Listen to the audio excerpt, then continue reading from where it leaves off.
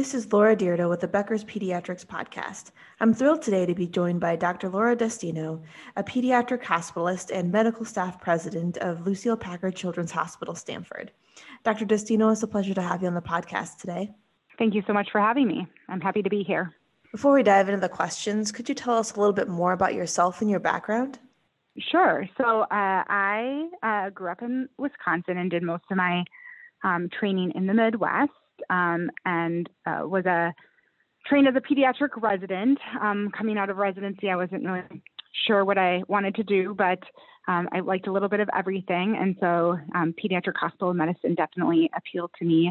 I came out to California, was able to get my first job here actually at Stanford, at Lucile Packard Children's Hospital as a pediatric hospitalist. And since that time, I've gotten more involved in improvement work as well as leadership, both within the division and the organization as a whole.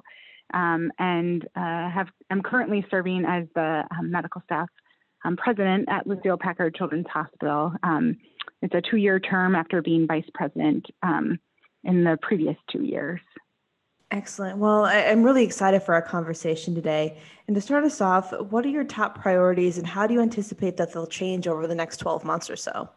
Yeah, great question. So I think, in my role as medical staff president, we are an independent body that's accountable to the board of the hospital. And we really need to ensure that we're providing patient-focused and patient-centered quality of care, regardless of the patient and the patient's background. So that's definitely one of our top priorities. Also, I think we always strive to maintain self-governance. There's a number of bodies that we interact with: the School of Medicine, the Lucile Packard Children's Hospital, Stanford. But as a medical staff, we do need to be independent of those.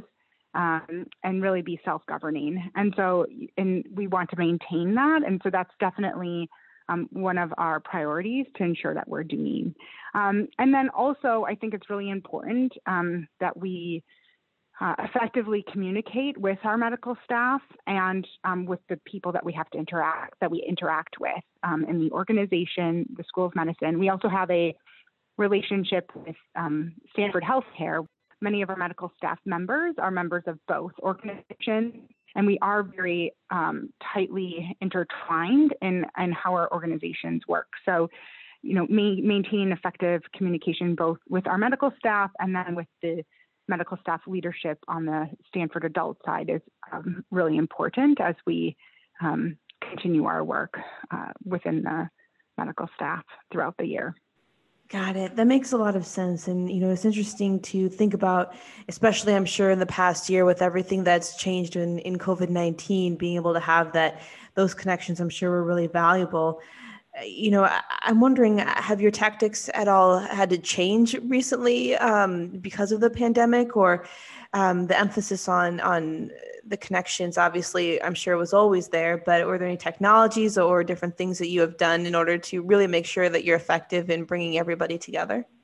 Yeah, so I think the organizations, both the Lucile Packard Children's Hospital and the Stanford Adult Hospital, have really needed to work together to ensure that we're providing safe care for our patients and also providing a high quality of sort of care and reassurance for our workforce. And, in doing so, we've had to work very closely together. I think as a medical staff president, I work very closely with the chief of staff of Stanford's hospital, which is Megan Mahoney. And we definitely have implemented sort of new huddles and meetings to ensure that we're communicating adequately across, both organizations and in the context of COVID-19 and the various things that we've had to do in order to ensure, again, the safety of our patients and of our staff.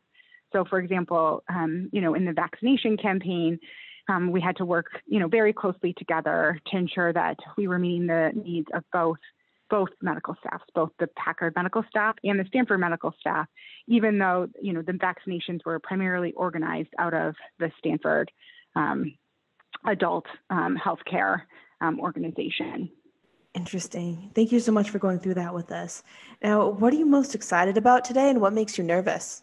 Well, I think, as it relates to COVID-19, I'm definitely excited about the fact that a high percentage of our healthcare workers are vaccinated.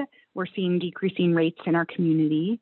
And I think that, with that, there's a lot of people want to sort of return to, in-person meetings and, in-person working groups and so forth. And I think that unfortunately, we're still at high levels. And so we have to be very cautious as we move to do that. But yet, ensuring that we can achieve that again, I think is really important to relationship building, communicating well, and continuing sort of the work that we need to do in order to ensure high quality of care for our patients. And I also think that even though it's going away, I think, we don't really know what is to come in the future. I mean, we've seen a lot of things over the last year, whether it be the pandemic, we've had fires in our area, things that are going in around in the nation or in the world. And I think that there's always going to be larger issues at play that we need to, whether it's directly within the medical field or in the greater community, and we need to be sort of aware of those, prepared to deal with those, and sort of think about how that may affect our day-to-day ability to provide high-quality patient care, as well as communicate with our colleagues. That's really interesting to hear. And obviously, like you said, exciting that things are starting to look a little bit more back to normal with the COVID-19, but also not wanting to make anything worse by reopening too soon. Now, before we end our conversation, I was wondering, could you share 3 pieces of advice for emerging clinical leaders today?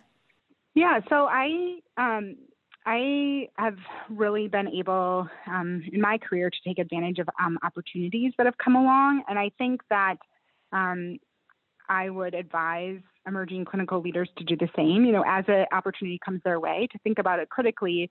Does it fit in line with their, goals and objectives of their career? And, if it does, to take advantage of that opportunity, even maybe if it isn't your first choice, and to put forth your best effort.